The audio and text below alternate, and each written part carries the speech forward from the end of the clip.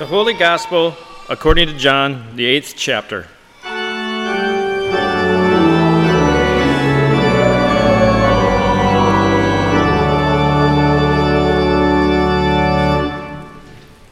Then Jesus said to the Jews who had believed in him, "If you continue in my word, you are truly my disciples, and you will know the truth, and the truth will make you free."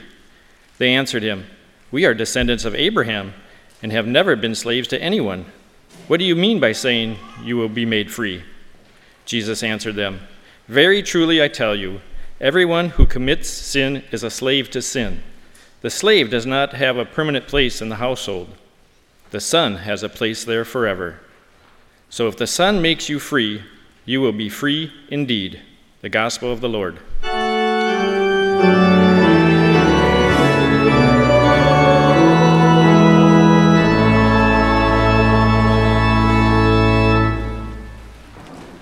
My dear brothers and sisters, I bring you grace and peace from God our Father and from our Lord and Savior, Jesus Christ.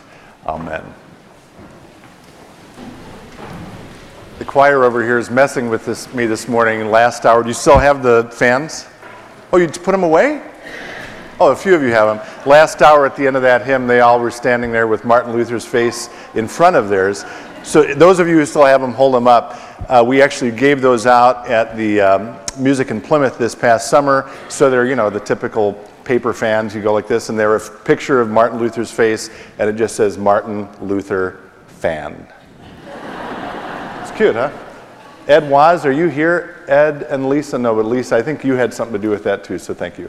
She's shaking her head. No, she did not. She doesn't want to take credit for it. So a story to begin the 500th anniversary of the symbolic start of the Reformation. This is a true story.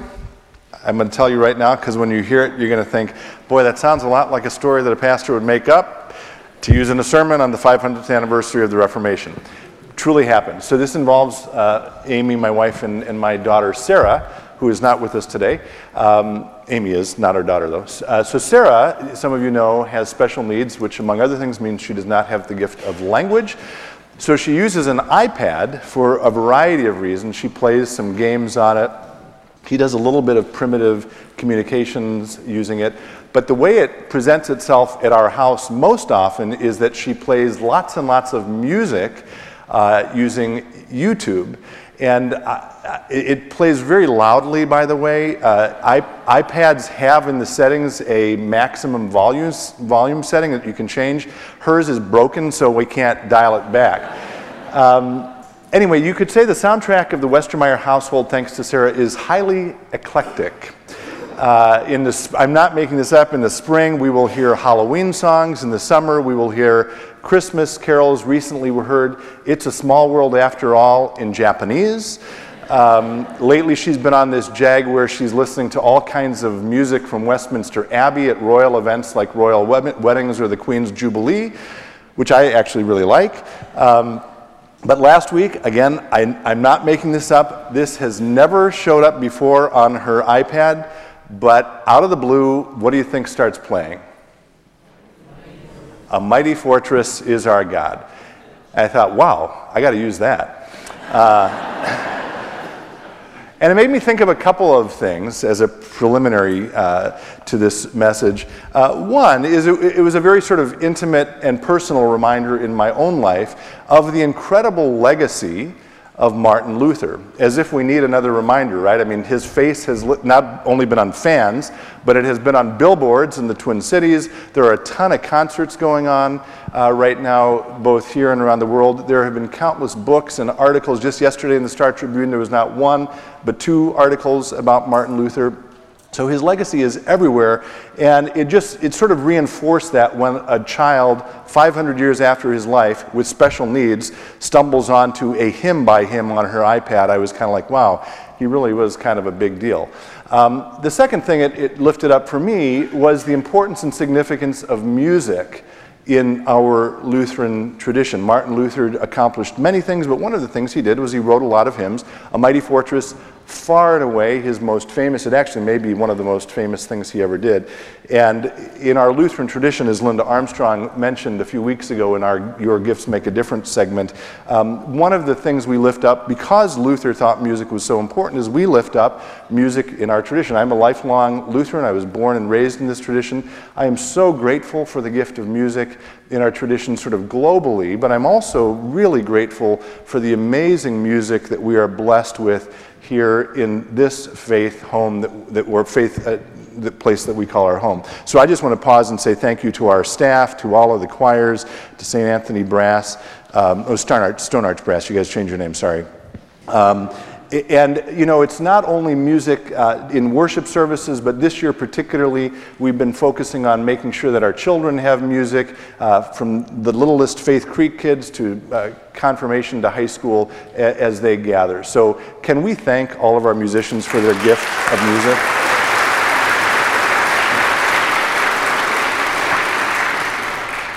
All right, so the 500th anniversary of the Reformation. So what do we talk about besides my daughter Sarah finding a mighty fortress? Because the date, October 31st, 1517, is connected to Martin Luther's life. It's the date that he placed the 95 Theses on the castle church door at Wittenberg. It's inevitable that we're going to have to focus a little on Luther, right? And Luther, as I've just mentioned, was this towering, titanic figure whose shadow is cast over all of Western civilization. There are lots of things we could talk about Martin Luther. We could talk about his upbringing with a father that he didn't always get along with. First time that's ever happened in the world.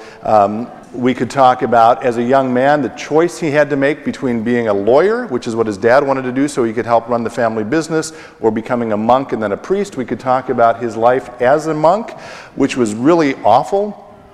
He felt like he never lived up to the God who stood in judgment of him. We could talk about his work as a biblical scholar. We could talk about the 95 Theses. And I don't want to take a lot of time on this, but I just want to pause to mention one of the names that those of us in the Reformation tradition call ourselves, or that the world calls us, is Protestants.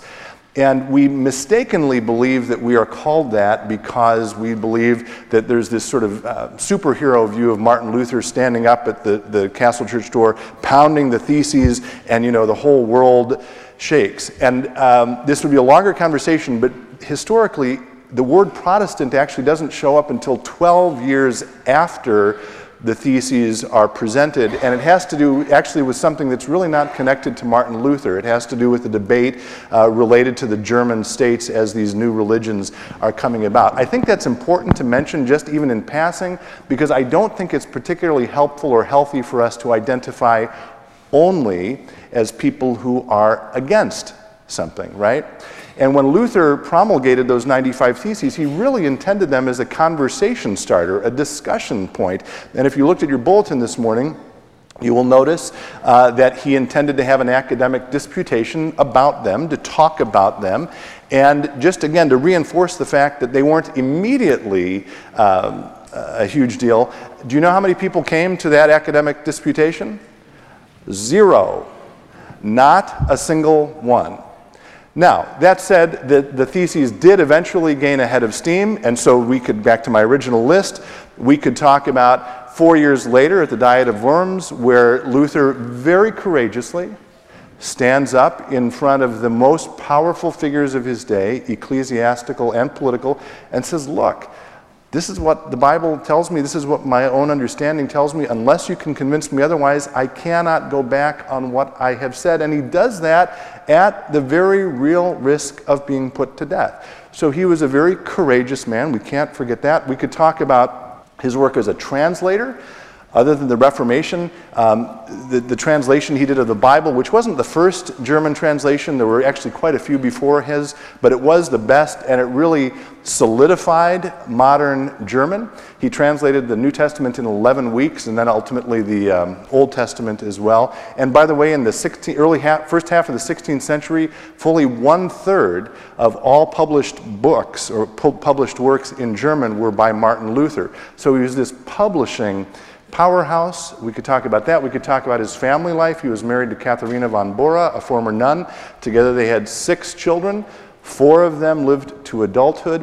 One of them, Magdalena, died when she was 13 in Martin Luther's arms, which for me at least is a really important reminder of an intimate, personal moment in Martin Luther's life. We tend to think of him as sort of this bombastic public figure, but he was a man who understood grief and pain, watching his own 13-year-old daughter die. And then, of course, in any conversation about Martin Luther, you cannot leave out his failings and his flaws. First and foremost among those, the fact that he was a terrible, awful, angry anti-Semite. And that anti-Semitism of Luther's rippled down through the centuries. The Lutheran Church has very publicly and very aggressively pushed back against that and apologized for it. Our Lutheran brothers, or our Jewish brothers and sisters rather, have acknowledged the statement from the Lutheran Church apologizing for that as one of the best ever put out there. So we could talk about any of those things. We could talk about his theological positions, but I just want to spend a moment beginning with the end. And what I want to talk about briefly is the final 6 words written by Martin Luther. They were written on a scrap of paper 2 days before he died. It was at the end of a short paragraph he wrote. It was found in a pocket, in his pocket after his death. And the final 6 words, in English at least, 2 very short sentences were, "We are beggars. This is true." We are beggars. Now, what Luther meant by that was that we do not create ourselves, we do not sustain ourselves, and most importantly, we do not save ourselves. We cannot save ourselves. We do not have the power or the capacity, which is why every week when we confess, we say words in this case that are like this, or words like them. Most merciful God, we confess that we are captive to sin and cannot free ourselves, right? So we need a loving God to free us for us. And what do we do in the face of that loving God? All we can do, like beggars, is hold our hands out and receive that forgiveness, receive that grace, receive that love, which very importantly frees us from the burden of feeling like we need to free ourselves. I've talked about this another time. I'm not going to spend a lot of time on it, but this issue of freedom, which is mentioned in the gospel today, was hugely important to Martin Luther, so important that he actually changed the spelling of his name to match a Greek word that means freed one, right?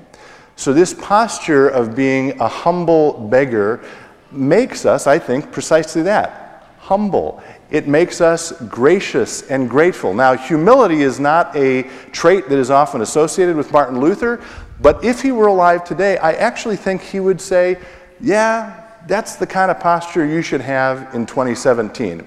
We all know that the Reformation sparked a whole lot of unintended consequences, including lots of fights, not just theological, but actual wars. And I think it's fair to say maybe that some of those were probably inevitable. I certainly wouldn't want to lay them all at Martin Luther's feet, but he sparked something that sort of blew up all of Western civilization. And in 2017, in a time when most people, or many people at least, are suspicious and cynical of organized religion, I do not think we do ourselves any favors by trying to pick fights anymore. We talk about this every time we have a new member class. We talk about how in this age, again, of suspicion of organized religion and cynicism about organized religion, Christians don't do ourselves any favors by throwing stones at other Christian traditions. Can I get an amen to that? Amen. And nor do we do ourselves any favor or advance the gospel by fighting against those, or being haughty or proud against those who may not believe what we believe. So rather, I think we go back to that line of Luther's, we are beggars. This is true, and it reminds us of that posture that we have of humble gratitude to receive the love and forgiveness of God, which then we can give back In the same way, humbly and graciously to a world in need. And in a posture like that, I think we both honor the past 500 years of our tradition, and we also set ourselves up well for the next 500 years. Will you join me in a word of prayer? Holy and gracious God, we do thank you for your grace and forgiveness which come to us freely. We pray that you will help us to remind ourselves that we are beggars who can do nothing but receive that forgiveness. We thank you today for the witness and ministry of Martin Luther, who helped us to remind us of that fact. And we pray that you will help us to turn out to the world filled with grace and love for people in need. And all this we pray in the holy name of Jesus. Amen.